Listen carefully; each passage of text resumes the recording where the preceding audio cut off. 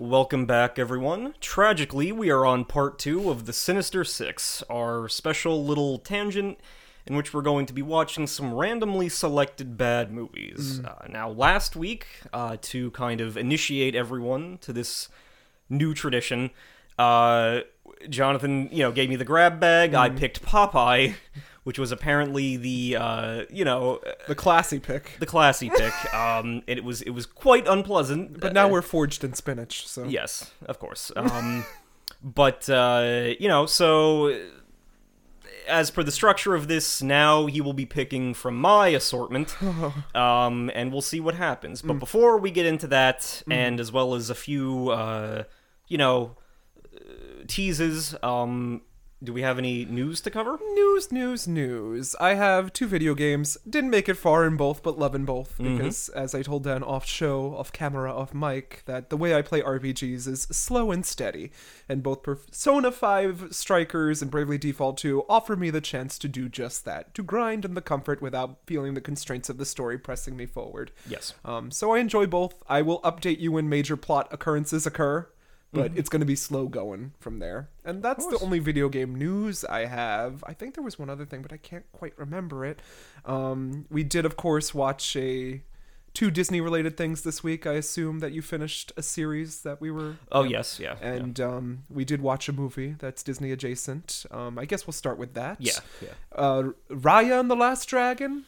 Is that the title? Yes. Very good. I enjoyed it. We saw it. It was interesting. I mean, I don't like to compare things. It felt kind of like Avatar: The Last Airbender sort of vibes. No, definitely. Yeah. It felt very much like an Avatar world type setup. Even like a decent RPG type setup. The way that the places are named and but very very strong Avatar: Last Airbender vibes. I enjoyed it. I think it didn't drag. It was 2 hours. It was fluid. It was way better than Mulan. Yeah. Yeah. Leagues better than Mulan. Yeah. So I'm happy for that. I think it's a good showing for Kelly Marie Tran, who has finally received credit and love, even though she deserved it before. Yeah. I'm just happy to see that. And Awkwafina's a joy, as always, voicing a dragon. Yeah, I mean, great cast. There's great, a kung fu baby. Art stuff. I mean, I didn't think it was fantastic, but I really liked the characters. I really liked the little 5-man band that they had going, Dragon included. Yeah, very Journey to the West. I think it could have benefited from being longer, actually. I know it was like 2 hours, but I feel like, it would have been cooler to spend some more time with these characters. Such that, like, the final, not to spoil anything, but so that the final thing kind of makes a little more sense. And maybe see them mix up the dragon stuff a little bit, too, because I mean, in terms of, like, in flashbacks and stuff, we see all the dragons are kind of like palette swaps of... Pingu the dragon. Of Awkwafina's dragon. And, I feel like with all the mythology you can take from it, it's like... I mean, people are talking about it. Like, they're talking about how it kind of blends together a lot of, like, different cultures into one, you know, again, like an Avatar: The Last Airbender type setting. And, you know, I think as anime fans, we more or less approve of that, because we've watched a lot of things that kind of take, like, a fantasy kitchen sink approach to, like, you know. Yeah.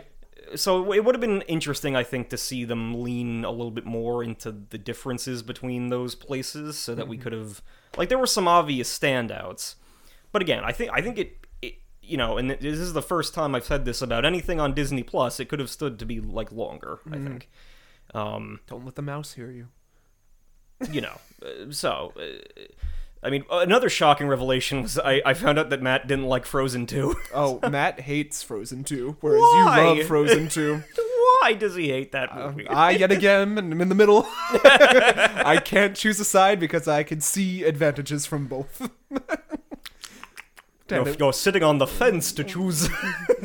You know what, the Dan? victor. People can't yell at you if you don't make a decision. But I definitely like this approach. I like that, you know, on the one direction we have something like Soul, where Pixar is going back to what they seem to excel at, which are, like, these contained, intimate stories that are, like... About the human psyche and emotion. Yes, and then Disney can kind of use their stuff to tell, like, stories again, to tell, like, these... Adventure epics. Yeah, and I think that those two, you know, at some point in the dark period of the early 2000s, they, like, attempted to switch that off. Like, Pixar, we're gonna do franchises, and then Disney was like, we're gonna do Home on the Range, and then it all spiraled out of control for a bit. But I you know, I hope that this is signaling, like, this new era of Disney can go back to being, like, grandiose stuff, and then Pixar can go back to being, like, you know, because I haven't been disappointed by any of these animated movies yet. You know, Raya, Soul, like these offerings so far, I'm like, okay, I'll show up and watch these. Like, this is not like Incredibles 2. This is like, this feels real. So. Yeah. Meanwhile, we've got live action Pinocchio cooking, and it scares me. Yep. You gotta turn on the oven light. Uh-oh. A little wooden boy will combust, Dan. Adjacent to this... Well, aren't there like multiple Pinocchio things? There's like 10 different Pinocchio things. There's the guy who's like in that original live action, the Italian who was in Life is Beautiful, and his name is Roberto, whatever his name is. He redid it again, another live action version where I think he's Pinocchio this time instead of Geppetto or something, and it's been getting middling reviews. Then Pat McHale and Guillermo have a Netflix adaptation cooking up that we thought was long dead, but I researched, and apparently it's still coming. And then the Disney one. And then the Disney live action one, which the teaser made it look like it was just a 3D animated Pinocchio version of the original, but apparently it's going to be live action? I don't know what they're cooking up. I mean, I love whenever Pinocchio comes on, his little Italian puppet boy. You might get the year of Pinocchio then. Like Year of Luigi. If they got all this cooking up, they got like, well, the year of Luigi. Yeah, was famously. A triumph, yeah. There was no greater year. The harvest came in. Water was abundant. Oh yeah, no. World peace. Skies were clear. You know. Then the dark day came. Everything with the Luigi stamp is selling for tens of thousands. Oh my God. So. But Year of Pinocchio. As I was saying, adjacent to Avatar, we learned, I think this week or last week, and we forgot to bring it up, that the Avatar team has made their own production studio. Yes. Instead of following through with the live action Netflix deal, which, good on them. Love that. Oh Love no, to see that. I'm rejoicing about that. I didn't, again, because there was so much news last week with our, like, the Direct and the everything else, State of Play, all that shit. But I would be immensely relieved if they're not doing the Netflix thing anymore. Because I've explained this to many people, but I did not have a good feeling about that. You didn't? Like,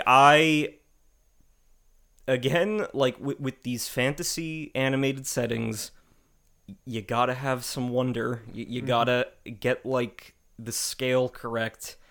And, you know, in my mind, I was trying to picture, okay, what is this Netflix Avatar series going to look like? And I pictured something made for, like, $30. The Fire Nation will be portrayed as, like, an abandoned, like, metal plant outside Ontario, because they could film there. And then the Water Tribe will be the woods near that Yep. smelting plant in Canada. The Earth Kingdom will also be there. And they don't have to film the Air Nomad temples. It could be just green screen. Yeah.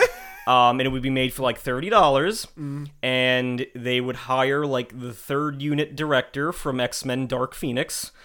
And then they would do a bunch of interviews where they're like, we really like Aang and Katora, and we were so excited to bring this story to life with the avatars and the Zuko's and the all of it, and the wind. Yeah, I love Sokka, and I'm like, okay. I played it out in my head. I predicted the future down to the T of what that timeline was going to look like. Can't believe we got Roseanne Barr as Appa. Yeah.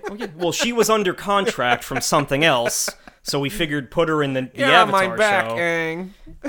Yeah, that's what it would be. And I'm like, so when we got that announcement, I'm like, oh, thank fuck. Thank fuck. That's the smart thing to do. That's, it can thrive in an animated format. The last thing that I have to talk about, I'm sure you can take the charge on this, is WandaVision concluded. And I did have a few questions, but you answered them for me. I thought it was a touching, heartwarming, like, narrative on grief and getting over that, which I loved. I thought that these characters would stick around, but knowing Marvel, they can bring them back again somehow, some way, if they need to. Oh, yeah.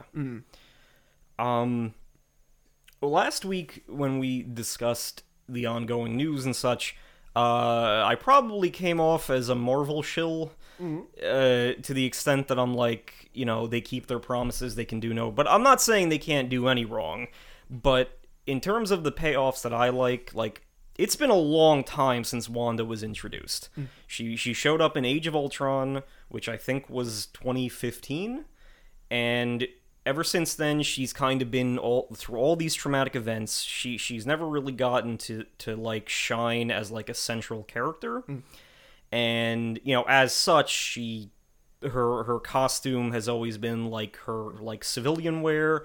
She's been she clearly doesn't like the public facing stuff that the Avengers do, and that's been her role. And then to have this show kind of bring her into her own, and she gets her full glow up in the Scarlet Witch costume with the headpiece, and I'm like, this is a payoff. This is like all of her character development has led to here to like a mostly fully realized version of her comic book self. Like this could have been a movie. Yeah, this series. So that's what I mean when I like I am not. I don't want anyone to leave anyone with the impression that I think Marvel Studios is perfect. No. They have had ups and downs like any studio, but at the very least, they are good at paying off like the bigger plot points, and they always keep track of where their characters are and what they're up to, and that's what I like the living world aspect of it, even if things dip occasionally, so. And how topical it is that's the way you would punish me. You're going to play the character that you were cast as, Jonathan. No. Don't make me go back. Well, hey! Howdy, neighbor. Looking hot. You'll do television acting. No. You'll be in an NBC Live musical. Oh, good, but it will be Rent. Yeah. But I'm there's a lot of stuff in the I think pretty soon Falcon and Winter Soldier will be premiering. I don't know if that's going to be your cup of tea, but I would recommend checking it out. I mean, I'll give it a watch. Give it a gander. And which again is a chance for Falcon and Winter Soldier obviously to kind of also come into their own in the spotlight. Again, these are all great opportunities. So I'm excited. Yep. Well, that's all I have to talk about this week. Do you have anything to add?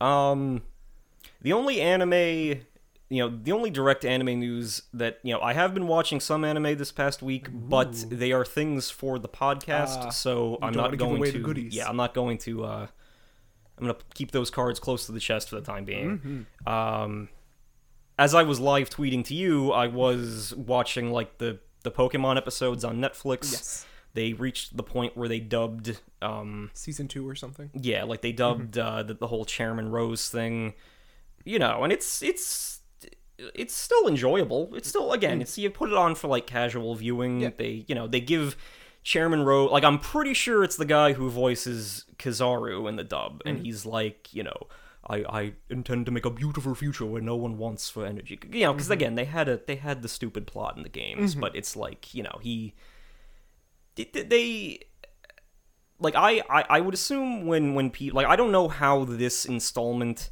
I mean, I guess on Netflix and in other countries on Netflix, it doesn't really matter. But I don't know how it's doing in terms of, like, Japan TV ratings.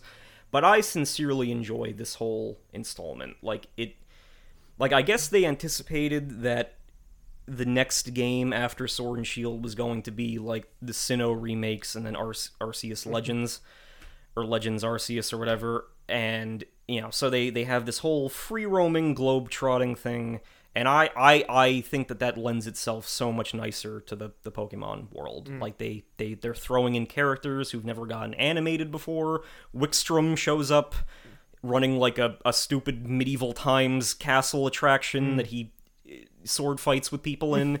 And it's like, okay, this is, like, you've introduced so much content, you can just play around in it now. And it's like, I prefer that to, like, the kind of railroaded aspect it used to have. So I don't know if you know, how much longer this format is going to stick around, if it's going to switch up at some point, but if this was the plan to, like, make a longer running series for this stretch where, you know, there's not a new gen coming or no new content coming, then I'd be okay with that. I'd be, this is fine. It works as, like, a slice of life building adventure thing. So and yeah, I think that's the only real recommendation I had to drop. Well, I have a tangent. Okay. I don't know how well this is going to go, but I'm going to lob the softball anyway. My tangent, also relating to Sinister Six. Were there any near misses that you feel disclosed to reveal on this? I have a few that we probably won't watch, and I feel confident in sharing their names, but were there any movies that you thought about putting in the bag, in the hat, and you drew back at the last second? You said, no, this is for a different time, perhaps. Yes. I'm fairly certain it's not going to be showcased here, because I've looked into it, you know, and it wasn't actually that critically poorly received. But one that was almost in the pot and has been eliminated.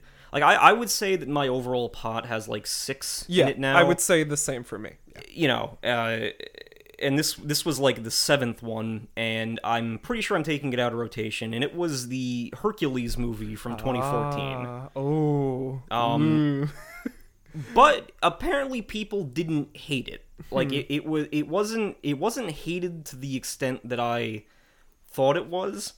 You know, it's a Brett Ratner movie. He's kind of a scumbag, and it's like, I'm like, you know. And then they, you know, there was famously a whole beef where they very much upset and burnt bridges with the guy who created the comic book series that it's based on, because they didn't want to make Hercules bisexual. So they like burnt bridges with him, even though the final script doesn't really, you know, like, he doesn't have a necessary love interest in that movie, as far as I remember. Like, it's like the crux of the plot is not... There's no Megara? Yeah, no. So it's like, okay, so you started all that shit for nothing that impacted the movie. And it's there's a lot of imagery in that movie that feels wasted on it. Like, the whole thing with Hercules in that movie is that he was, like, a very strong dude who has over the years built up, like, this mythical quality based on stories that are, like, told about him. But then as you flash back through it, like, it does, like, camera and forced perspective tricks to see that, like, you know, when he fought the Hydra, he was actually fighting several assassins who were, like, snaking their way through a swamp. And then, like, 8 of them jumped out, and he fought them and won. And there's another part where these guys are charging on, like, huge horses, and from the silhouette in the distance, like with the sun like altering it, they look like centaurs. But then as they get closer and the camera angle shifts, they're just a dude on horse. they're just a dude on a horse. And like, I like that. Like, that's like, I don't know why that is like wasted on this movie, but it was interesting shit like that. It was like, you know, like, I like that demythification thing, like what someone like a you know, just a regular person in these legends would have seen and then described as like a monster. And I'm like, okay. And so with that and the fact that it apparently wasn't hated like my other movies, I decided, I'm not gonna throw this in there. So that's a big one. There's a few, mostly relating to things that we previously watched on, at least I did, on Nightcaps at the Theater, that were near misses, including Moulin Rouge, which I think Dan would have been very traumatized by, but that's one of my favorites that I love to hate and hate to love at the same time. House was on the list, but House far too good to be. I think House will be a Halloween pick down the line for both of us, because we both thoroughly enjoyed that movie, even though it's considered a flop. It's a Criterion flop. That's beautiful in its own right. So that was on the list for like a hot second, not very long.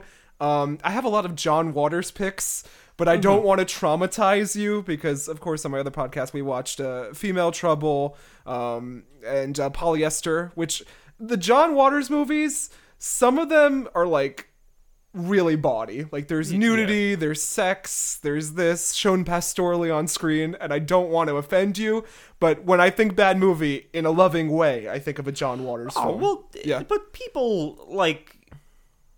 I've never sat down and watched one yet, but you know, like even the if you want to see like someone eat shit, or a chicken get beheaded, or people transmitting, you know, certain diseases. But that was like the Red Letter Media guy, like one of them, Jay. They did Pink Flamingos. Yeah, and they talk about like it's like this, like the weirdos just embracing being weird. And that's the thing. And I don't want to push you away, but it's good to know that they're there. Hopefully, if we ever get a Desperate Living cut, I will show that, because... oh boy, there's some trauma to unpack there. But like I said, I have an endearing spot for John Waters, and I didn't want to toss him in there. Popeye didn't scare me from this podcast. Then surely you're stronger than I did. But yeah, there's a few in the pot, always cooking there. Like Dan said in the intro of this episode, I think we're gonna go back to anime, and this will be something we'll bring up every 6 or so episodes down the pipe. Yeah. When we're in the mood. Yeah. We don't want to make this like one overtake the other, and this is an anime podcast at heart. Oh no, and we want to emphasize, like, this is certainly an anime podcast, but and next week we will be returning to anime. Yeah, and in the Pokemon movies, for me at least, I tried to go ham with the notes on those. Those were very much our Criterion like showcases. So doing something chill like this every once in a while, like we can be lazier, but we can get some laughs out of it. So it's a good release for us too, because it's another passion we enjoy. Yeah. So before I'm delaying the inevitable, drawing the name out of this hat. I have to remember that we neglected to mention tasting time for those who might enjoy Popeye. Is there any semblance to that movie from last week that you can recommend or stay far away from? I don't have a specific person to recommend it to. Yeah. I would say it belongs in like a museum. In the whole well, in a museum in the wing of like bizarre pre-modern cartoon adaptations, because it wasn't the only one. There were, if you go searching through the wikis and such, there were bizarre fucking movies that were made to cash in on weird properties that you're like, how did this get, you know, like... the green light. You know, like, there was a show, it was a sitcom that was on early 2000s called Yes Dear. Fairly sitcom, but I always watched it, like, after school or whatever.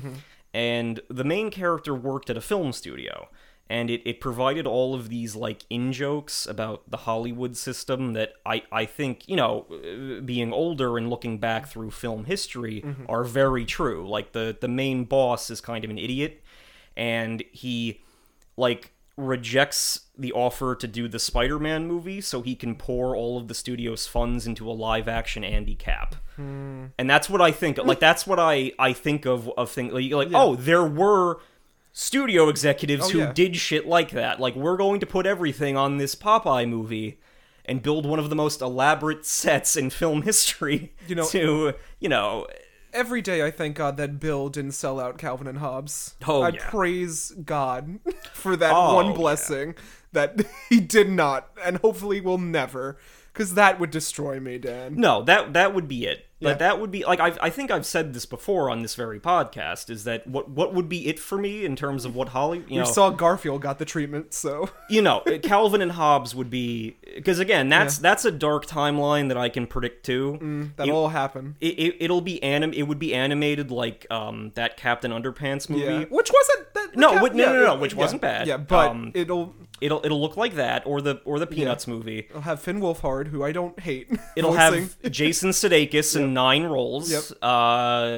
Probably Kevin Hart in there somewhere, or just 2 Jason Sudeikises. Jason Sudeikis voicing every character because both it's Calvin him. And Hobbes. And then it'll be like, "Hey Hobbes, I'm dabbing," and then there'll be like a pop song that's playing over it that has nothing to do with the plot, and I'm like, that's it. Yeah. I'm done movies. I'll never love again. like a Katy Perry song over we're gonna dance, and then Calvin's doing this with the teachers like dabbing. If and you can't see, Dan's trying to do a TikTok dance, but he's too old. So. No, I'll throw my back out. So it's my coccyx. But for now, we're still in a decent timeline until that day comes. And thank you for sharing. I guess it's time for me to pick, huh? Yes. Okay, so few things. Not yet. When you were teasing what could potentially be in your pot and there last time, there's still 2 good movies in there. You emphasized that it was mostly a matter of perspective for you. Yes. That some of them might be mildly acclaimed movies. Yes. That you just happen to dislike or like would be... like in a disliking way. Yes. Yeah. Like love to hate. Yeah. Or that could make for unpleasant viewing experiences. Yes. Mine are all generally bad movies. I went in with that mindset to pick some crap.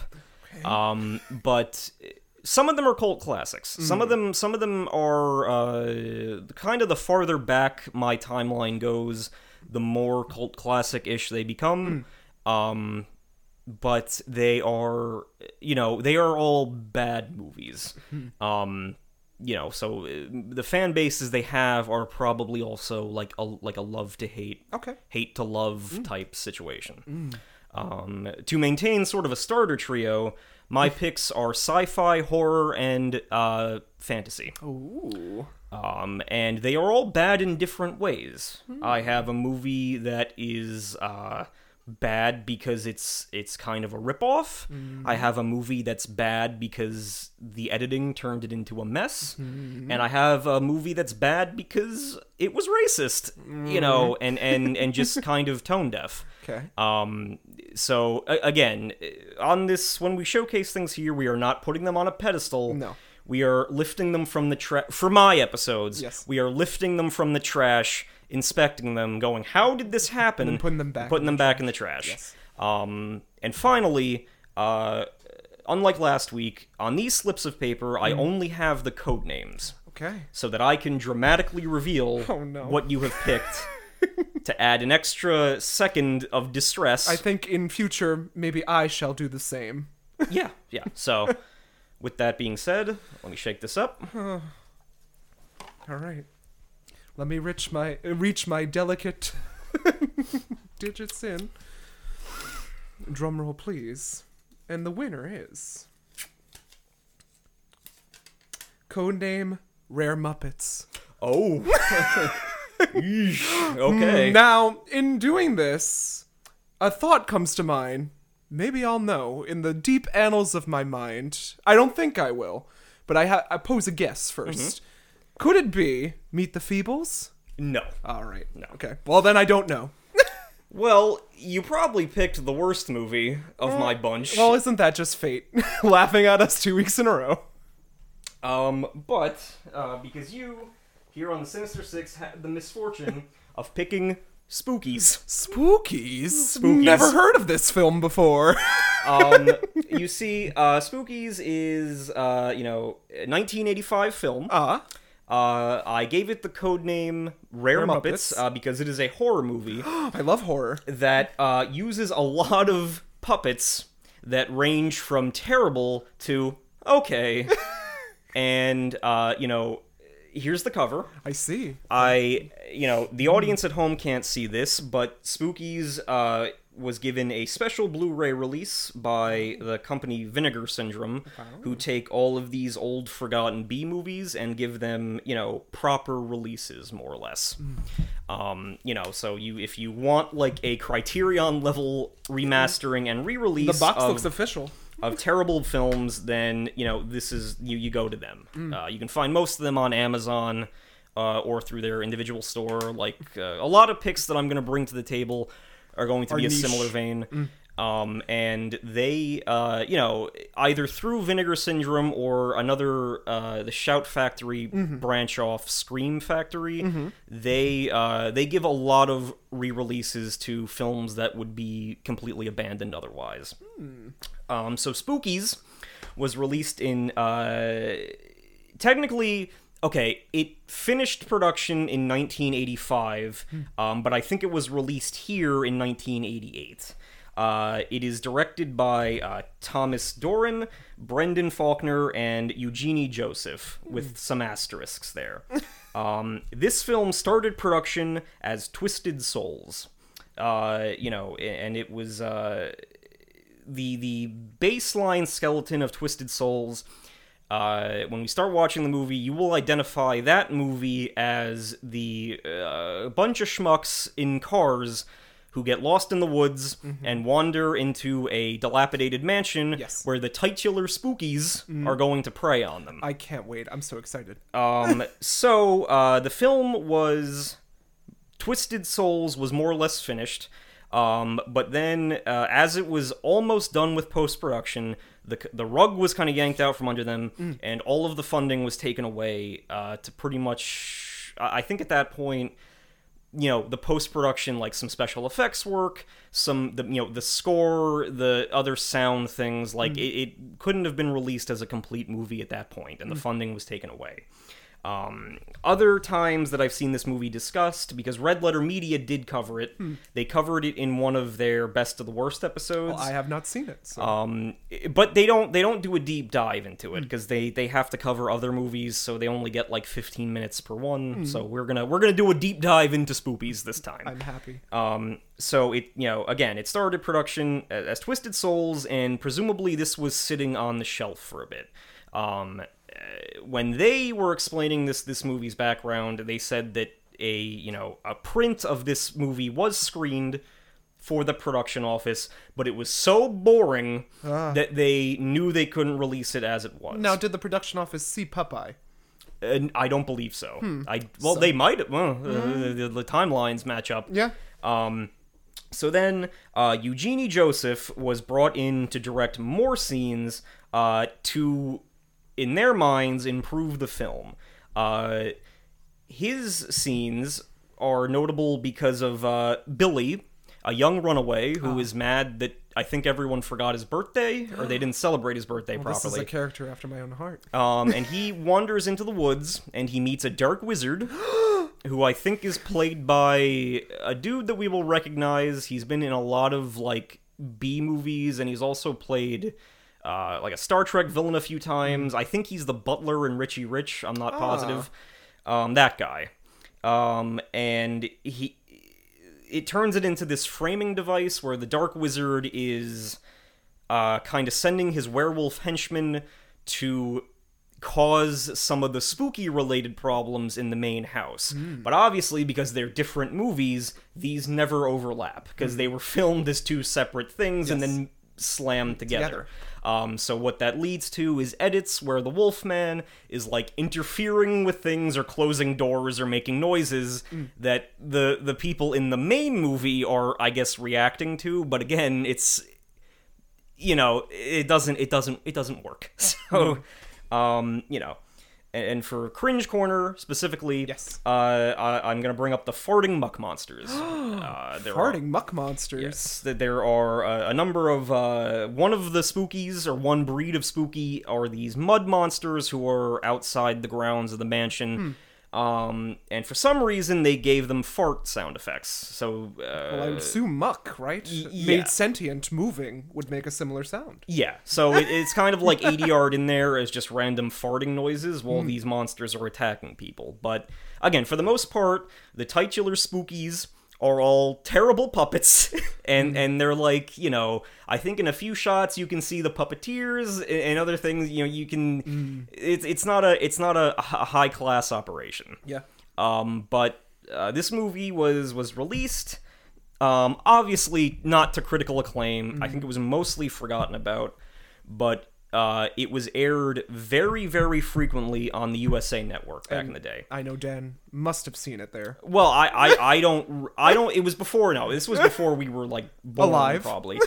Like, the late Existing. 80s, early 90s, it was played all the time on the USA Network, because I think several of those stations used to do, like, creature feature hours, and it gained a little bit of a cult following because of that, because so many youngsters were tuning into the USA Network and then seeing this movie, and it has ended up gaining somewhat of a cult following for that. Like when I was looking through things on Amazon, it you know, the reviews are not scathing. They're like, oh yeah, I remember this when I was a kid. It's Spookies, and then so you know it's not hated, but it's certainly a movie that is ripe for mockery. So that's why I brought it to the table today. I'm very impressed. As I said, I've never heard of this film before, but you know me, I love horror. I'm a horror hound.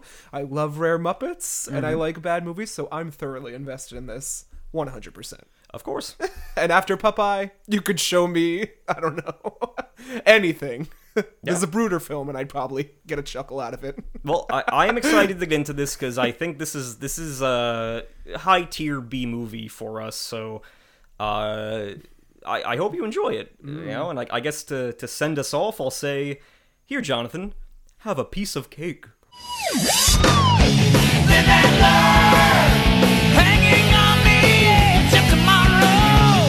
Live and learn from the works of yesterday. Live and learn. If you beg or if you borrow. Live and learn. You may never find your way.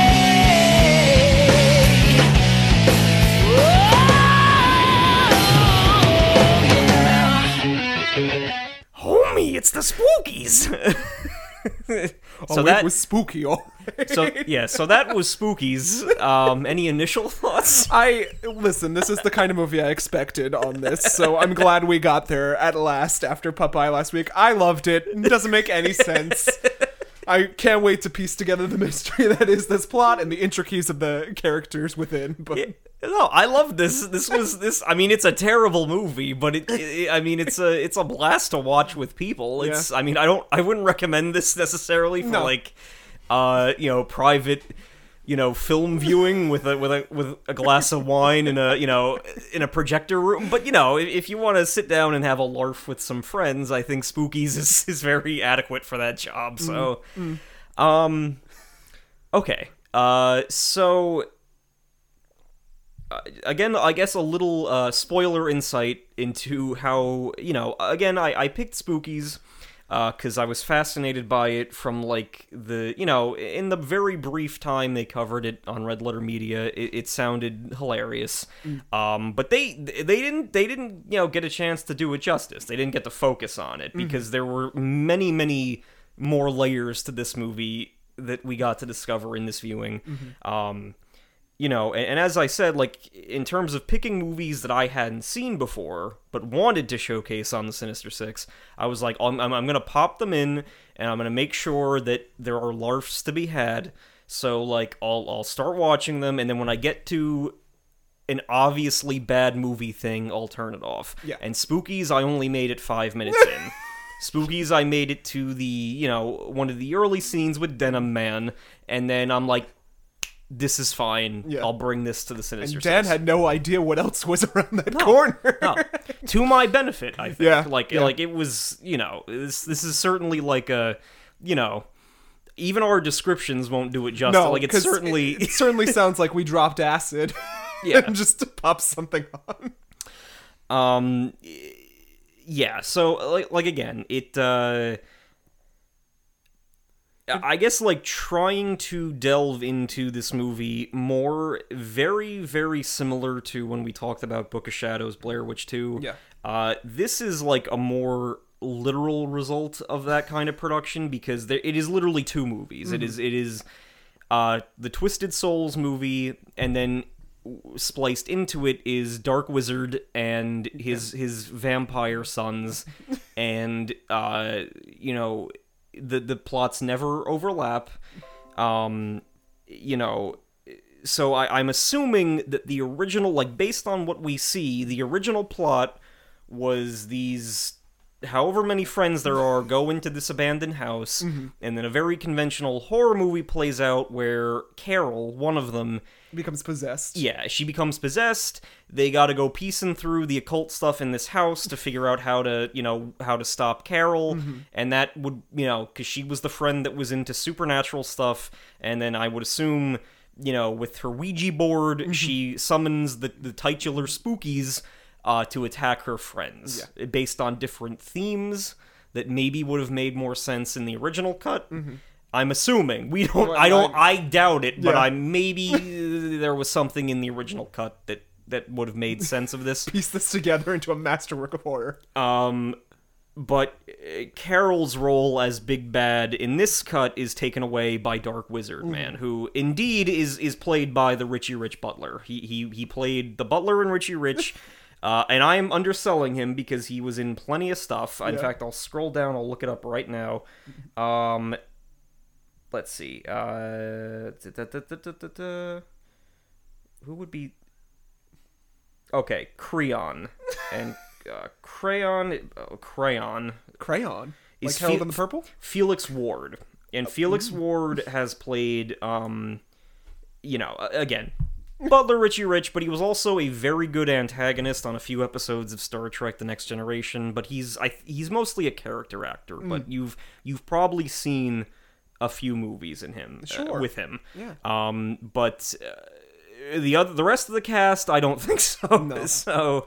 There are some standouts in these B-movie actors, though, Yes. that I don't know if it's them in this role or just the character was written that way, but they're making the most with what they got here. Yeah. Even though it's very, very little.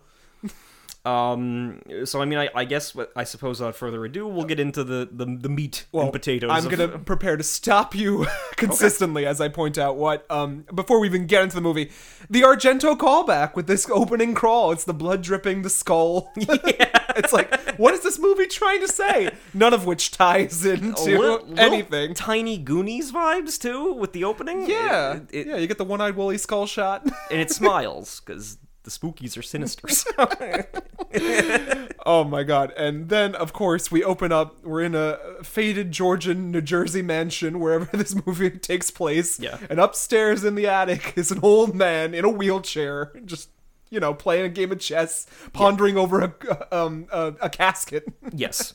Well, okay, but we open. Yeah. I think specifically we open on the rubber grave. Oh, yes, the heart-beating grave. Yeah. So it's which in a cinematic, It's a bookend. It Yeah. opens and ends with it, and we get shots of it throughout. well, we don't realize that Until the very end. Yeah, so the grave is obviously like a layer of rubber, Yeah. foam rubber, and It's a very, so Nightmare on Elm Street sort of effect. Yeah, so the grave is beating and something's chained within it. And then we get some, I think, sporadic shots of a werecat, a cat man, Catboy. Max. The I don't know his Always name. Sunny. Yeah. I don't remember his Yeah. name, but he, is wandering around the woods, being creepy, He also has a hook for a hand. Okay. Well, that's a thing to unpack. One. Yeah. He has a hook hand, and he's dressed like a pirate waiter. Yeah, with cowboy boots. Yeah, with cowboy boots, furs. a gold vest, and like a ruffle shirt underneath. Yeah, it's the costume department said, "What do you need, baby?" They just went through and ransacked it. Well, quite literally, it was probably, okay, we need something that looks like Victorian era. But it well, was- we have a gold vest and a ruffle shirt. But didn't he say it's only been 70 years? Yes. That wouldn't be Victorian era. Yeah, so I don't know. And again, it's also presumably the United States, so Yeah. I don't know what they're doing, but that's the assumption. Anyways, darling Isabel will bring you back to life once more. Yes, Wizard Man is in his room. He's pawning over this casket where his, Bride-to-be stirs and Yeah. prepares to be woken. not Winona Ryder as Yeah. Isabel is in the casket. She's How moving. fortuitous that we watched the Bram Stoker's Dracula before this. Huh? Well, this did it first. Yeah. So, but through poor acting or what, Isabel is moving. Like the actress is like, Stirring. yeah. So, She's wanting to be in a better movie. obviously the Dark Wizard has some scheme to restore her to life, but he Yes. needs more souls to do that. As you do, yeah. So we cut to a 13-year-old boy named Billy. And you think he's going to be the protagonist, right? Well, he can't because he's in a different movie. He is in a different movie. Yeah, and when I go, he's trudging through the woods and he opens a snowball and goes, "Here's to you, Billy."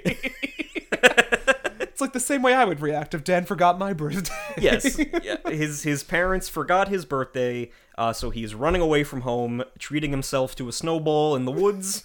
As you do. When he is approached by a mysterious denim-clad Peter Sullivan. It's literally the Lost Boys. He's sitting perched in a tree for no reason, like, "Hey kid, got a light?" And of course he does. And Billy does have a light. It was the 80s. So Denim Man just smokes this cigarette, and he's like, "Go on home, kid. You don't want to be I've got big plans, says Billy. a denim-wearing woodman like I am." Woodsman. Like, I don't know, but you don't want this life. Go home.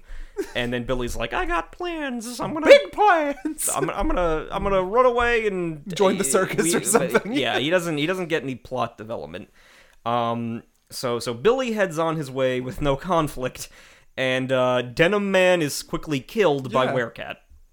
Just slashed to the face, dead. Yeah. Which is like Werecat's preferred way of, when he gets to dispatch characters, that's how he prefers to do it. Not with claws, but with his hook hand. Yes. So, I don't... It's an odd modus operandi, Dan. I give you that. You make do with what you got. So Billy stumbles into an old mansion for warmth. Again, even though they're in like Georgia or something, I don't know. No, it's but a southern. It's like I put down like the set of A Cat in a Hot Tin Roof, so it's like out of a Tennessee Williams play. Yeah, at least the facade. It's like a Georgian style manor, but they're clearly. They could be in the South, but no one speaks with a Southern accent. No, but I mean, there's like weeping willows on the property, so I don't. Maybe, yeah. It's an old plantation, Dan. But he goes in to like to seek warmth, and he is surprised when he sees this room decorated with birthday decorations. There's the old creepy Victorian doll. There's the Yeah. carefully wrapped packages, the cake and balloons that are deflated on the table. the robot. The robot. Who is not Tiny a robot. He's not a spooky. He's just a toy Now, robot. Can we talk about the definition of spooky, Dan? I think spooky is a broader term in this film. I think you're wanting one certain thing to be a spooky, and you pointed that out. I think a lot of things are supposed to be the spookies. That's valid. If that's a debate worth having, I think It's an umbrella. you I'm know. guessing all of the boogans that populate this mansion are spookies. But That's at least the way I viewed the film. I don't know if there's a specific spook-y. so yeah, so he's got like this. He's got a cake that says Billy on it. It's very, Jonathan-esque of him to walk into this house and go, "For me? A surprise party out here in the woods. Should I open it? I'm gonna open it." And there's and I think Jawa Boy is introduced at that point. Yeah, this boy's running around dressed as a Jawa, just peeking in doorways. I thought, I don't know. I know it's two movies mashed together and it's not supposed to make any lick of sense, but I thought, like, in a way, maybe that's that boy's origin story or something. You know, like the Jawa was Billy no. from a different time or whatever, because No. No. He's just Jawa Boy. Yep. But Jawa Boy's snooping around. He does not interact with Billy. He does pick up a screwdriver as if to kill him, though. Well, that's actually a Chekhov gun. Yeah. Technically, Yeah. that's a Chekhov's gun. So Yeah. He just has a screwdriver collection off screen. and Billy decides to open the big birthday package on the table, and Hello, Dad. using the Yeah, it's like, well, you complained about my head. Dad goes, no! This is what I'm going to pull on Dad's next birthday. He's going to walk into this kitchen and have a box on the table. the classic hole in the bottom of the box through the table thing. Crayon. I'm just gonna say Crayon is hiding, and he's like, "Boo!" and then, like, and Billy flees in terror. And then Billy's being chased by hook-handed Catboy. And I'm like, oh, okay, he's clearly going to get away. And while this is going on, there's like a parallel plot line that they keep flashing back and forth that we're going to get to next, I assume. The B story of this A story or whatever. But Billy is brutally massacred by this Catboy and shoved in an open grave and buried alive. Billy's fucking dead. That's it. That's it for Billy. He's attacked by Catman, Which I would expect from an 80s film, but Yeah. it's still gruesome. I was like, this is our hero. He's got to come back. And he does. I think in a blink and miss it in like the end, he might be one of the zombie folks. I was looking for it. I thought I saw him. So I mean, if you spotted him, then it could but just I be a don't- regular child. I don't know. Yeah. But there is, in terms of zombies, because spoilers, they're zombies, they're all dressed in fairly modern yeah. clothing. Like, they're all, like, in t-shirts and flannels. And so jeans. most of these people had to have been recent additions to the menagerie. Spookies graveyard. Yeah. I don't know. So, yeah, but Billy is buried alive. I guess the scene goes on just long enough, and Werecat Man slinks back into the house. This Werecat Man gets around too throughout the whole film. But- He's popping out of And- doorways. and that's what, in case we forget to, because I'm assuming we didn't note every time it happens, but the way that they have Catman Crothers. interact with the main plot is, I would assume, in the original cut of the film, there's classic haunted house moments where doors lock or suddenly slam shut because ghosts. Mm-hmm. In this edit, Werecat Man is just holding the doorknob. Like, and that's literally all he does. That's all he can do. He just walks around the house and he bumps on things and he closes doors, and sometimes he's outside the window watching the events of the movie, like, whoo, and then disappear, because that's all. He can't interact with the B plot.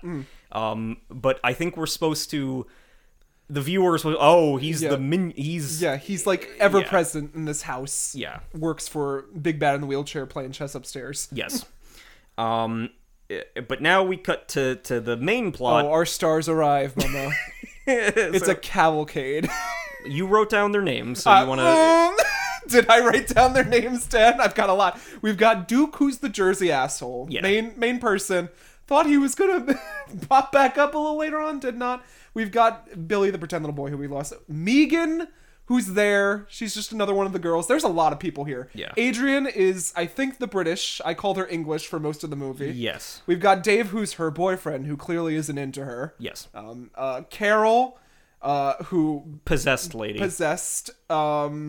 Linda is the orange-haired one that goes with Duke. Yeah, not Leia Ramini. Yeah. Lewis is Old man?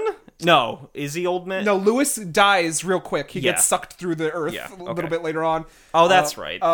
And not Mike. What's comic's name? And then we have that one girl who I never got her name. The brunette one that's like there till the end. I never got her name. No, I don't know. Yeah. Is Peter the puppet man? Peter's not the puppet man. Peter is Is that old man? that's old man. Okay. Peter's old man. And then it's like it begins with an M. It's either like it's not Monty, it's not Mike, it's Richard. Richard. is, That's what it is. is creepy puppet Yeah. man. Yeah. And that's all of them except for the brunette that I got the names of. So, well, let's hold on. I have the cast list here. Let's see. Who did we not? Duke, Carol, Peter, Linda, Rich, Megan, Adrian, No, Adrian we have. Adrian's English. Dave. She's not listed. Maybe that was Megan then. Maybe that's Megan. Yeah. Okay. Yeah. It doesn't matter. Yeah. Okay, but these schmucks are on their way. From what party, Dan? We have to discuss what, because Peter is 40 years old. Yeah. And then the rest are ranging from like 20s to 30s. Yes. All different backgrounds of life. So the assumption has to be that either we're supposed to assume that they just came from a wild teen party, or it was like an 80s Coke party. Yeah, and, or a key party. They were talking about sports at one time. Was it like a big game that they came from? And they're carpooling for like an after party, I assume. Well, they're all carpooling. They all hate each other. And they got thrown out of that party, I think, because Duke started a fight. Because Duke is the tough New Jersey one, and I think he picked a fight.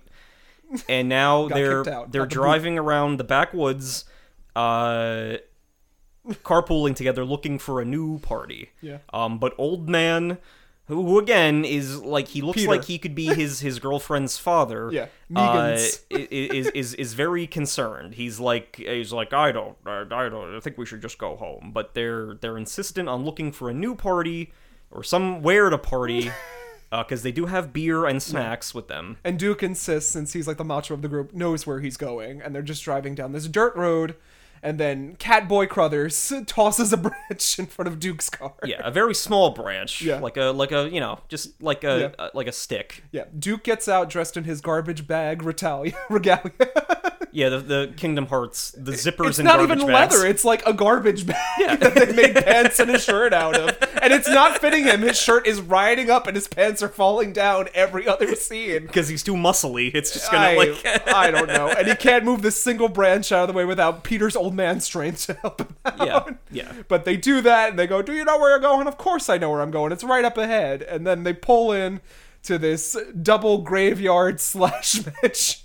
Yeah. That the movie's set. Well, and they note that, like, what are all these graves? Who builds a house in the middle of these graves? And I think one of them's like, well, maybe the graves came after. Yeah. But it's like the Plan 9 from outer space, like, foam rubber headstone assortment. Yeah. So it's like, most of them don't have writing on them. A few of them have, like phrases, like, life is short written on them. Live, laugh, love. I don't, you know, so it's not... Cemetery, dying to get in. Yeah, and they're suspicious. Most of the characters are suspicious, but, like, this is a good place to drink beer and have a good time. Yeah. So they break in, and they're like... No, but Dan, we cut away to me upstairs. Welcome, fools. In the Jonathan couldn't be in this movie, so we just cobbled together clips of him at home. Yeah, we filmed his scenes in New York and then spliced them into the movie, but we got all the reaction shots of him, like, you know, but that is literally how it plays out. He's, like, watching and then excellent, you know. But we get, like, a first hint of Carol nonsense because she looks over the house and she's like, no one's there. Another character that I thought was going to be like our main goth-ish character that like understands the supernatural and has a level head. Unfortunately, she's just the possessee. Yes. As things go, but she's like, I like this house. I sense a dark energy. Yeah. And again, I'm assuming maybe in the original cut that was like, you know, that we got more vibes from her, that she's like, oh, there's nothing living in that house or something. Yeah. But that's all in the mess that is Spookies. We don't know. So they go into party. This is when Puppet Man. Well, because we didn't establish what's his name. Crayon? No. The guy with the puppet. Oh, his name is Richard. Richard. Yeah. He, for reasons we don't know, he literally carries around with him a little hand puppet, like a little. And here, Dan's like mentioned rare Muppets. I'm like, is that puppet gonna come alive? Is it gonna be a Chucky situation? And nothing happens. No, that puppet's discarded. The puppet's named Mook, and then like he does things with it, like. You know, like he pops it out from behind a couch. He's like having a dialogue, and I'm like, who the fuck invited Rich to this party? Well, Rich is the funny guy that isn't supposed to be funny.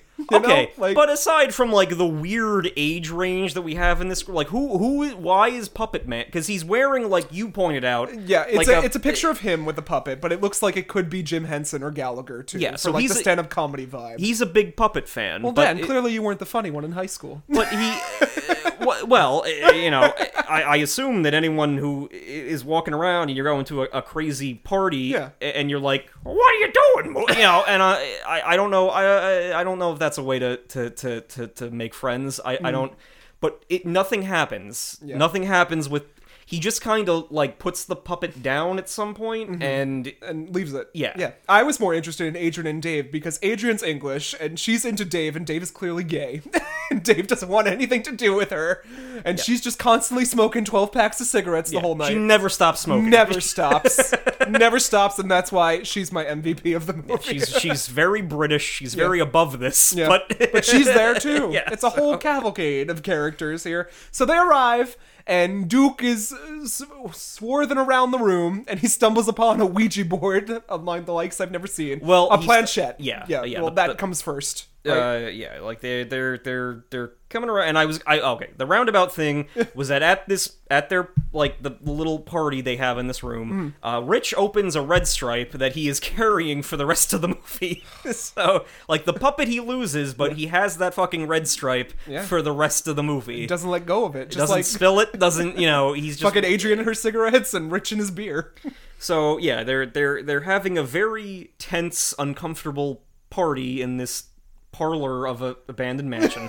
And Duke knocks over the planchette from, it's the bookshelf. A creepy skull planchette. What does this do? Maybe, is it worth money? Carol's like, I've seen one of these before. Yes. And then Duke is stumbling around the room, and he sees a locked door, and he's angry about that, so he throws a chair at the door, but that doesn't do anything. So then he just, like, breaks the lock off of it, and a Party City skeleton falls out holding a big Ouija board. None like I've ever seen before, but sure. Yeah, well, none like Carol had ever. Like, Carol, it looks like a Ouija board, but not with these designs, so it's a rare Ouija board. And it's like, usually there's you mean this thing we just found? and so they use it. As I'll never let Dan do in my house with Ouija. They proceed to do so. Yeah, and as you would, they ask it, ask it my age. And it's like... maybe we'll ask something else. 24. Oh, it's psychic. And then, so... But obviously, as with all movie Ouija boards, it starts, like, giving answers. And then in the way this is edited... Dark Wizard Man is influencing what the Ouija board is saying. And his protege, Jawa Boy and Cat Boy. Yes. Who change places occasionally, being at his side up in his bedroom. Like, sometimes he's monologuing to one of them, he's monologuing to the other one. But he also has the chessboard. Yeah. Which we need to talk about. Because I didn't watch past that 5-minute mark, so I did not realize that he literally does the Lawrence III. This would be the Queen's Gambit, yeah. Yeah, like he does like the all the pieces are moving into place, and it's not like, if anything, the fucked up part is that if anything, it's like closer to checkers, because he's taking people and possessing them, and then doing like sleight of hand magic to make a white piece black. And he's like, now she belongs to me, but it's not like. They just really wanted the chessboard motif in that room. Well, they needed something else, and that's an easy prop to acquire. Yes. I assume. Yeah, well, most of the props in the movie are very easy to acquire. There's a lot of Party City skeletons in this movie. In a tiny little coffin.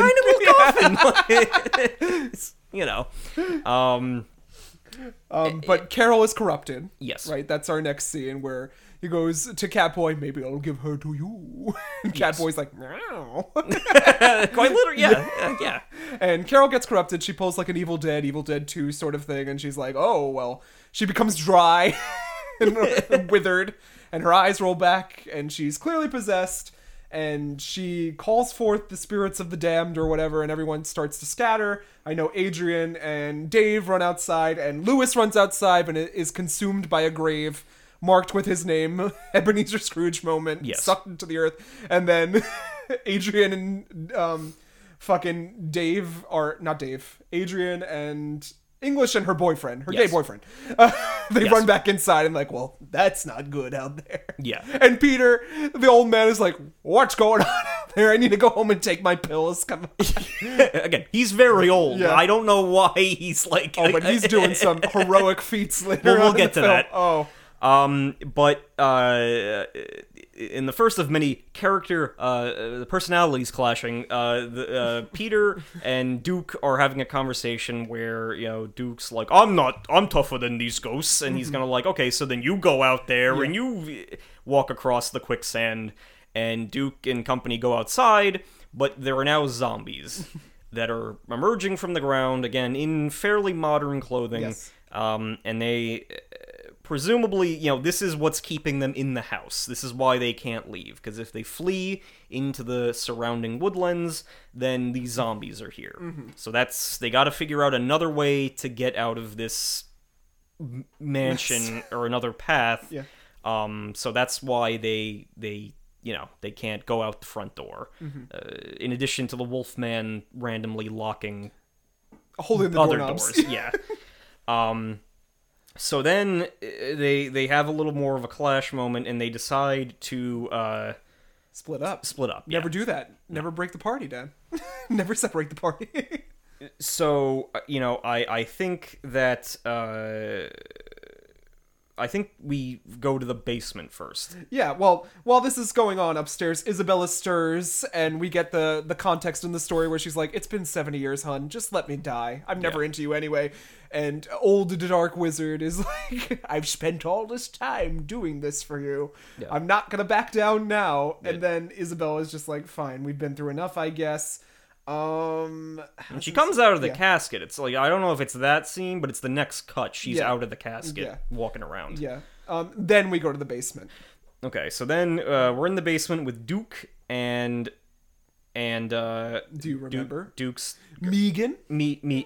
Megan. Okay. Megan. Not, oh wait, no, not that's not no, Megan. it's not Leia Remini Yeah, who's that's in the basement. With Carrot Top, Linda. Linda. So Duke and Linda are in the basement. The filthy dirt-covered broken glass like floor, And they're gonna fuck. Or at least Duke wants them to fuck. But he Linda's, it's just nice to lay down.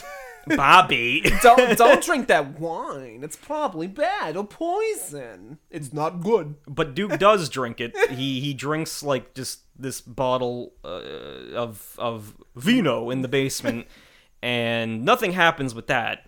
But soon they are both accosted by muckmen. Oh. Who are living piles of dirt who emerge from the dirt floor, and then the farting noises And start. Dan left the plane of existence. I did. And transcended to a new one. I did the Winnie the Pooh astral like in that moment I was like, He was out of here, baby. this Dan was movie- on the floor.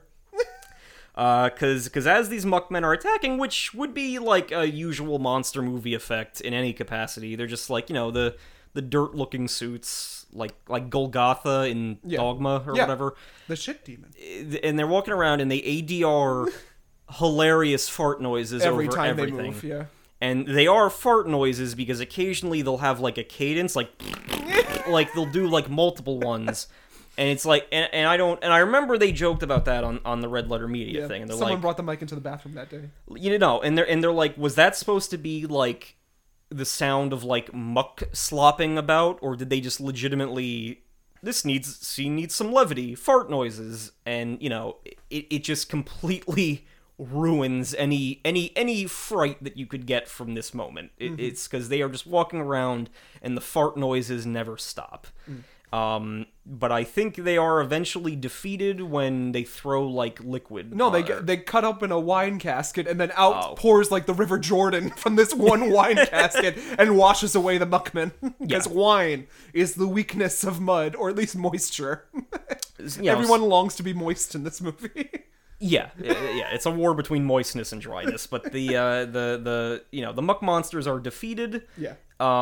And then I have next, Richard is cornered by Carol. Like, he's upstairs putting his beer down, getting the doorknob held on him by Catboy. Yeah. And stumbles upon Carol, and then she's out of the next scene. Yeah. And just not there anymore. Through the power of editing, she's not in the room with him from that point on. And meanwhile, downstairs, first upstairs, Isabella, she reveals, I poisoned myself to get away from you, and I'll do it again, too, if you let me live this long. Yeah. And then she hops out of the coffin, and old Dark Wizard is like, don't worry, the further she gets from me, the more power she loses. Yeah, monologuing to Jawa Boy, who's in the room. Yeah, so even though it doesn't really matter or seem to work that way anyway. But my favorite interaction, David and Adrian are downstairs, and Adrian's smoking like her 10th pack of the night.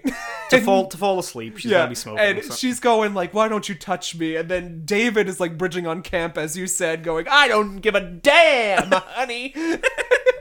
And drinking like Jägermeister out of the bottle and then spits it out. And Adrian just has an eye roll. And I'm like, where are these two? This should be our main characters. And for a slight moment coming up, I thought I was going to be like, oh, right, she's going to be the final girl. It's going to make me happy, right? But then you remember there are 3 others, Yeah, so. there's too many. But that's going on downstairs. And then Carol with Richard, Catboy is sneaking around. What do I have down? Old man and girlfriend are just wandering. Yeah. Like, they don't do any, like, they're just wandering around the second floor for most of this part. Yeah, that's the next thing. Old dad, Peter and Brunette find a spare corpse in the attic, then is the next thing I have written down. Yeah, with, like, A message that says, like, this is the only way to escape, and that doesn't... I can't read that, the name, so that it doesn't even lead, matter. It doesn't lead anywhere. Yeah. But then we get the first puppet spooky. Because, Adrian is smoking. At that point, Dave has gone to sleep. He's passed out on the mattress that they've set up Yeah, downstairs. the filthy futon mattress in this abandoned mansion that they're sleeping on, and Adrian's smoking, and the first puppet spooky makes its presence known because Carol. The framing for all this is that Carol's going across the Ouija board, summoning the different New spookies Muppets. to like attack the people. Yeah.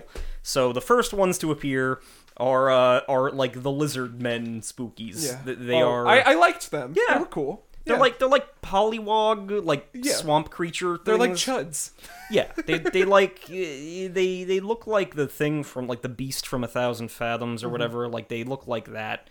Yeah. But there is just one puppet, but they have to shoot it so that like it looks like they're all over Multiple, the place. yeah. So they just move the puppet, do like a reaction shot, and then move it somewhere else, and then presumably did the stabbing scene. Yeah, and also Adrian wouldn't have noticed Dave's face getting chomped off. Yeah, Dave gets chomped by killed off lizard screen. spooky. Yeah, turns his face over. Oh my god, he's dead and half his face is missing.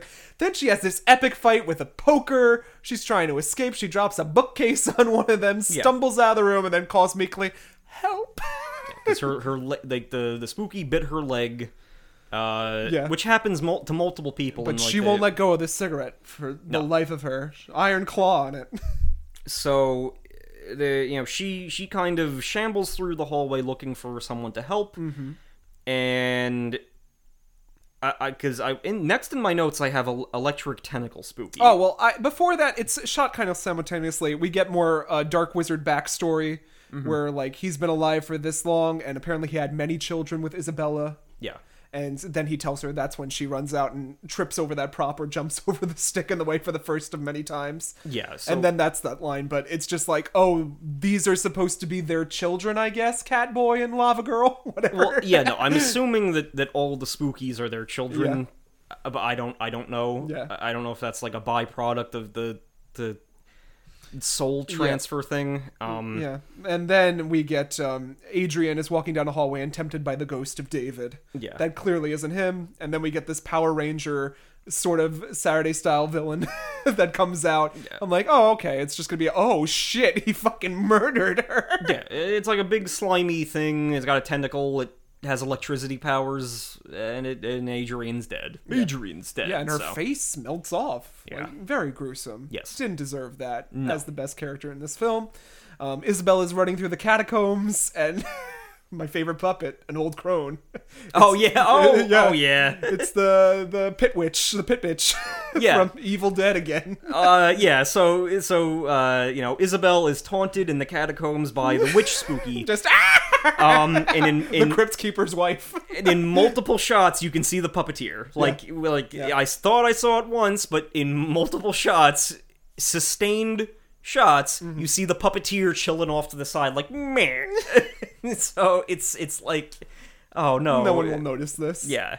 But she's the witch spooky gives her a fright, and she continues fleeing through the trash bag catacombs. Yeah, the trash bag wall that led from the linoleum kitchen or wherever they were running through. That led from like the college basement where they The- filmed it. The so- layout of this mansion makes no sense whatsoever. But it won't be the last time. Oh, and meanwhile, we forgot to mention that Richard is just walking around the house. Well, no, yeah, we get to Richard next, yeah. I think. No. Yeah, we do get to Richard next. Oh, no, but first Dave and Peter fight. Like, it's going on simultaneous again. Like, the A squad and the B squad, it's like Megan, Linda, Dave, and Peter. Not Dave. Duke and Peter meet up, and Duke and Peter, of course, are button heads because they're the two macho men, and the women are just like, "Oh, just let them fight." And then it's like he's supposed to be an even match for Duke, except he's like 80 years old. So It makes no sense, but he's a spry old man. with some stunts thrown in there, like Duke goes to tackle him, and then old man like flips him, like does the judo flip over the table. So like you can see the stunt man if you pause right here. So so while that's happening, Rich is wandering. Stumbling through the basement. He's looking for Carol. Well, he's on the second floor. He's in one of the rooms. That doesn't feel like the second floor, Dan. No, but he's in one of the rooms up there looking for Carol, and he's like, I gotta piss. Who am I kidding? I can piss anywhere. It ain't the Ritz. Zip. Who's am I kidding? This ain't the Ritz. Like, this would be my role in the film. So he hears some noises, and he goes to investigate. And he finds Cheetah Rivera from Kiss of the Spider Woman standing there. He finds Spider Woman in some, like, I'm assuming it's an TV illusion, Caprico but- from the Spider-Man musical. Yeah, she Arachne or whatever, and she lures him into this room. I crossed it out because like I thought it was like they were coming up on a baby carriage. No, yeah, it's supposed to be just like a dwelling area. I thought it was a baby carriage too. It was shaped that way. And I thought that like, oh, was that like a plot with him? Yeah, like was it like a Rosemary's Baby thing? Like, oh, like it's unspeakable. You know, like, and again, like I don't know what the plan was here, but I'm like, oh, is the reason he's a goofball, like he's scared of commitment and doesn't want a family or something? Is that what? And then the baby's gonna, but no, it's a spider. Yeah, So. it's a spider, and there's this whole spider motif. But while he gets trapped in a web, he stumbles into this cheap Halloween Town web. Yeah, the silly string. Yeah, can't thing. escape. But we do get an awesome transformation here. The only good thing where we get like an amygdala from Bloodborne. Yeah, well, you know, she's legitimately like Rom, like her head in the, you know, there's, I think it was first used in like An American Werewolf in London. Yes. It's like the expanding head prop, and she's the best puppet. That spider is the best puppet, probably. It's not like it's not a tight competition, but you know, it's probably, you know, because it looks like Rom, and she's got the legs coming out. She's got this huge bulbous like spider head. She's shooting acid, I think. Well, she does an alien and puts her little mouth onto Rich and sucks him dry, and like a Capri Sun. Yeah. He shrivels up and dies. So Rich is dead. Yeah, but, you know, Spider-Woman, what's her story?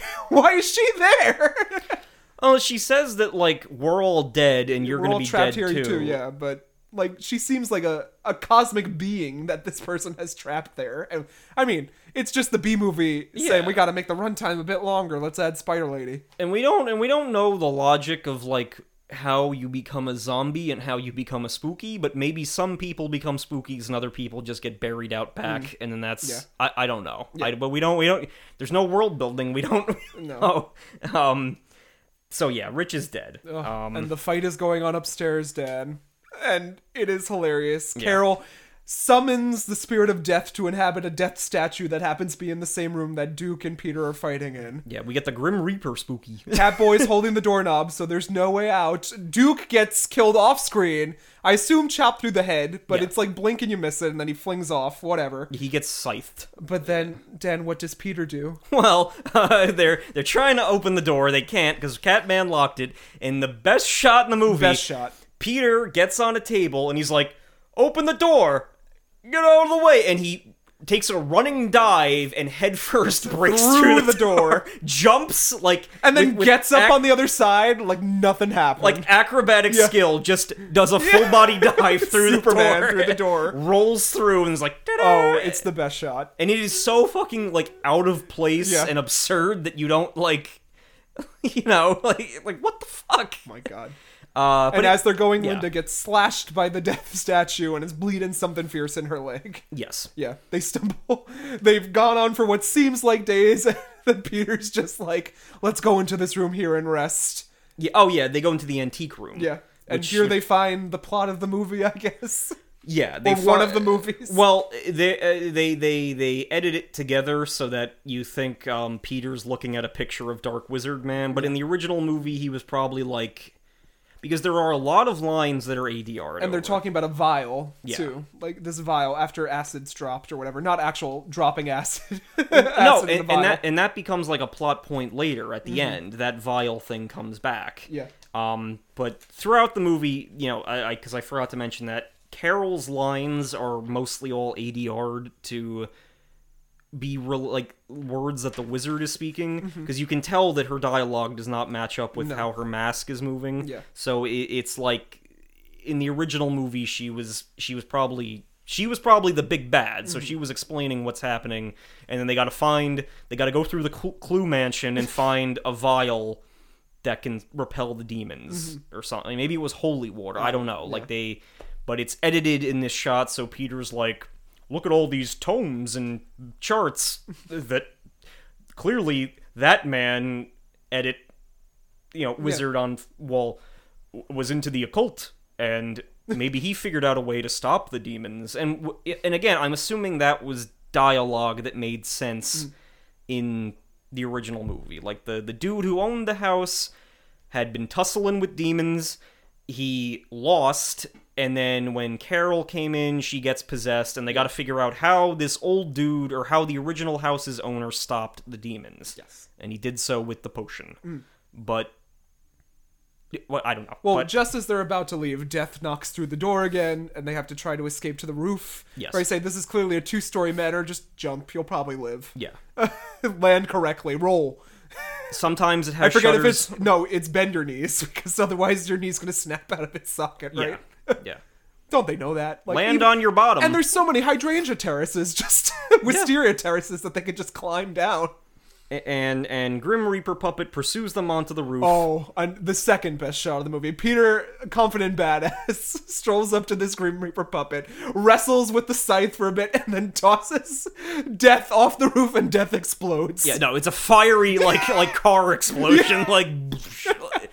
And it's like, oh, well, I guess that Grim Reaper was, I don't know, he was made of like dynamite or something. Like, I don't fucking know. I don't know. He was like a Ford Pinto, Grim Reaper.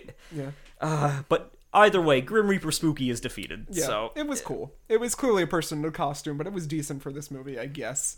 So, and I forgot to mention, but that antique room also has the Party City sarcophagus, which doesn't do anything, and the tiny My preemie. plastic skeleton in the casket, which was another Party City decoration.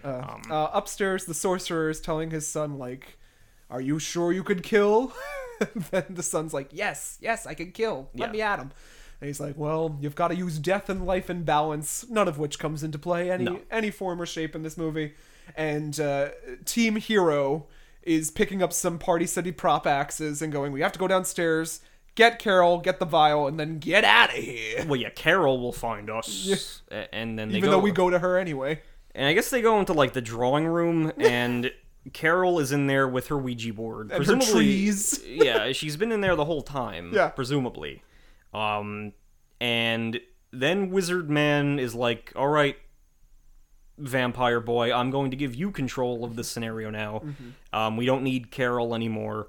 So then Carol's head opens up, and the deadlights. This is like the amygdala. This is like that frenzy. Yeah, It's it literally is. Oh Yeah, my! head, My sinuses are killing me. Ooh. Owie, owie, owie, owie. Ooh, like, it's just like that's all. It's like the blue raspberry. Turns into the filter. migraine commercial. Ooh. Like Yeah. And then they start growing old, and I was like, well, Peter was already that age anyway. Yeah, well, Peter's old effects work a little bit better. Because he's already old. Main brunette just has dust thrown. Like they powder her, and then that's And it. then Linda's just a corpse. Yeah. She was the first to go. Well, doesn't Linda get laser beamed? Oh, yeah, that too, yes. I think she gets Yeah. because when She they goes, walk into the "Ooh." room, Carol laser visions. No, well, the she's prop. like, why is it so dark? And then Carol's standing right there, like, surprise, bitch. Yeah, Done. bazoink, and then lights the prop axe on fire, and Peter like, yeesh, hot. So, and then there's like, and again, so, and then Peter is they're stuck in the, the migraine commercial thing, and Peter notices that there is a skeleton holding a vial nearby. So he summoning his old man strength, crawls across the room to grab the vial. Vampire Boy briefly offers resistance by making the spooky skeleton, like, Strangle. Or try to make kill. a very faint attempt to stop him. Yeah. But Peter just, like, breaks its arms off, and then it goes back to sleep. Sleep. So then he picks up the vial, and Carol's like, no, and Picks up the Ouija board. picks up the Ouija board to defend herself. The vial hits the Ouija board, explodes. And then everyone dies. Everyone dies. Yeah, everyone actually dies. Yep. So We got our C plot Yes. now with Isabella and her husband. Isabella's running through the catacombs. She stumbles upon like a window and sees greenery. She's like, picks some leaves and goes, I know what must be done now. and I gave the movie too much credit. I in think that I part. gave the movie too much credit. She poisoned herself, so I thought that there was like a nightshade plant or something growing in the Yeah. garden. Yeah. And then she was gonna, because Dark Wizard's like an incel, so she was gonna like chew up like the poison Yeah. leaves and then kiss him and kill him. No. But that doesn't.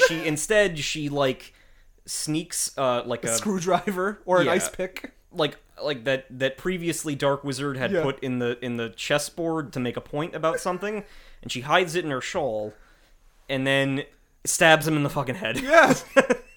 And then just skedaddles out of there. And he's like, no! Yeah, Wizard Man had no backup. Well, he does. in the moment, he's defenseless against getting Yeah. stabbed in the head. So. And then we spend the last 20 moments of this movie running with Linda. She's going down the Wisteria Terrace. We get a jump scare Isabel. sorry, Isabel. Isabel. And she gets a jump scare with Mama. Yeah, the last Spooky we see is Mama Spooky, Yeah. who's like, Mama, and then... Because she flees down the terrace, she runs into, like, the graveyard woods. The zombies start popping up. And we, again, as you said, it's a very long scene. Yeah. It's like... Feels Fill like... the time. Vamp. And it just keeps going. And that scene is actually like the shitty Herb B cover that's on the inside of the box, I if see, I'm yes. showing my co-host here. And I'm wondering, like, when are they going to put that? Because we haven't, for an 80s horror movie, they haven't attempted boobs yet. So it's like, okay, how are they going to get the gratuitous fan service in here? And it's literally her writhing around, being grabbed by the many edited The zombies. seemingly many edited Yeah. zombies. That are popping up and grabbing her. They tear off her main dress, so Yeah. she's in a nightie, Yeah. and she runs away from them. Gets confronted by another group of zombies, gets away from them because really she just like stumbles out of their grasp. Yeah. Like she kicks a few. She football kicks one head like that was a cool little Yeah. like okay that was Yeah. a. Because they do that someone does that in Demon Slayer. Like a zombie's coming up and they just fucking punt the Yeah. head. But she's running all over the ground. The zombies are coming out of everywhere. But finally, after a very long scene, Yes. she gets away and comes across a dude who is parked by the side of the road outside. I don't know what he was doing. Stopped on the road to take a piss. I don't know. And even though she's like Victorian. yeah, She tries to operate a car even though it's only been 70 years. yes, which maybe that was another. Well, no, that's the new film. Yeah. No, that's just stupid. So, but guy who owns car comes back and is like, okay, I'll get you out of here, and they drive off, and they're like making the escape. The zombies make an ineffectual attempt to stop them, but they're driving away, and Isabel's like, I'm so glad I'm free. But then, the guy driving is like, but you'll never be free. The And large Marge reveal. it's Catboy. It's Catboy. Catman. Yeah. It's the hook hand, and then she screams. And then we flash sideways to Sorcerer's Son upstairs, steepled fingers, and the grave pulsating. Yes, the pulsating grave from the opening finally splits open, and it's Old man. Dr. Spooky himself who pops out of the grave and is like, hoo-hoo, and then the movie ends. And I should say that final scene and most of this, like, there's a lot of heavy 80s synth that comes in. Yeah. It's used most heavily during the last scene. So I'm assuming when they were filming that stuff, they got a hold of a synth, and they're like, well, When in Rome. yeah. And the credits start rolling. Oh, my God. Well, I enjoyed it. Yeah. That's how I'll start this little conversation. I think it's camp 80s fare. Oh, yeah. It's horror fare. This is what I love. It's fun. It was much more interesting than Popeye. At least it had a plot. It had some moments of silence, which thankfully there was no plot. Let's be frank here. Butchered that, but it's fine. You could see past that to the endearing qualities of this film. Definitely. I legit, like, I loved this. This was like, I'm happy to at least own this Blu-ray. Again, if we can plug Vinegar Syndrome or the companies that do this, because these films aren't going to get, like, the love flashy they deserve, releases otherwise. But the scariest part of the evening was when we thought it bricked your PS5. Oh my God, unmentionable. Like, this Spookies was going to be what killed your PS5. So I wouldn't have it any other way, Dan. But do we have a tasting time? Things to recommend? Well, I would say just general cheesy horror fans, like 80s horror. Like this is like the quintessential version of that. Yeah. Like, this is all of that on a platter. Yeah. Like, weirdo, unlikable characters who are scurrying around a house, bad editing with a wizard involved, puppets. Tons of spookies. Yeah, and it's like a lot of moments that seem to try to, like, want to rip off other better horror plots, like a Night of the Living Dead type setup with the house, and like, I'm assuming that was the appeal to use all the puppets, was that we can have different kind of monsters in here, but they're the Spookies, so it's the effectiveness is cut down. But I would also recommend it for the same reasons. I think it's just camp. Yeah. It's camp in a way. It's not quite camp. It's more 80s sleaze than camp. But it's bridging the gap, and I love it. I can't wait to see what else Dan has picked down the line for his Sinister Six. Thank you. This is a similar style. That's what to expect. Yeah. Well, with that, before we end the episode, where can our fans reach us on social media, Dan?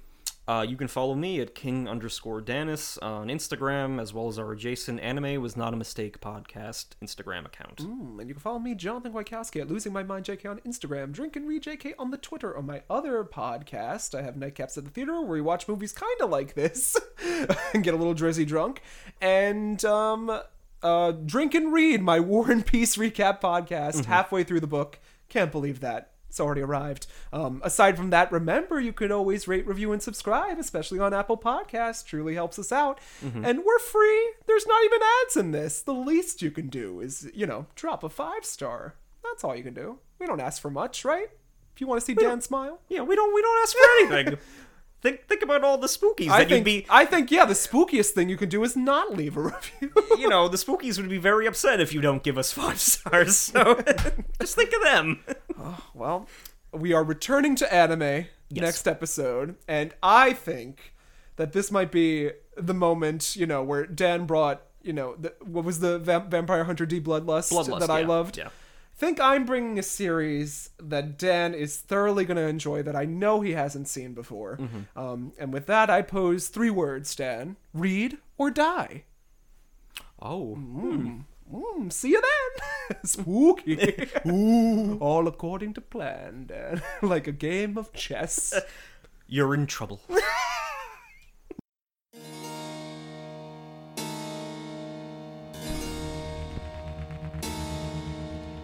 What? You survived Anime Was Not a Mistake spin-off series? The Sinister Six? Well, there's always next time.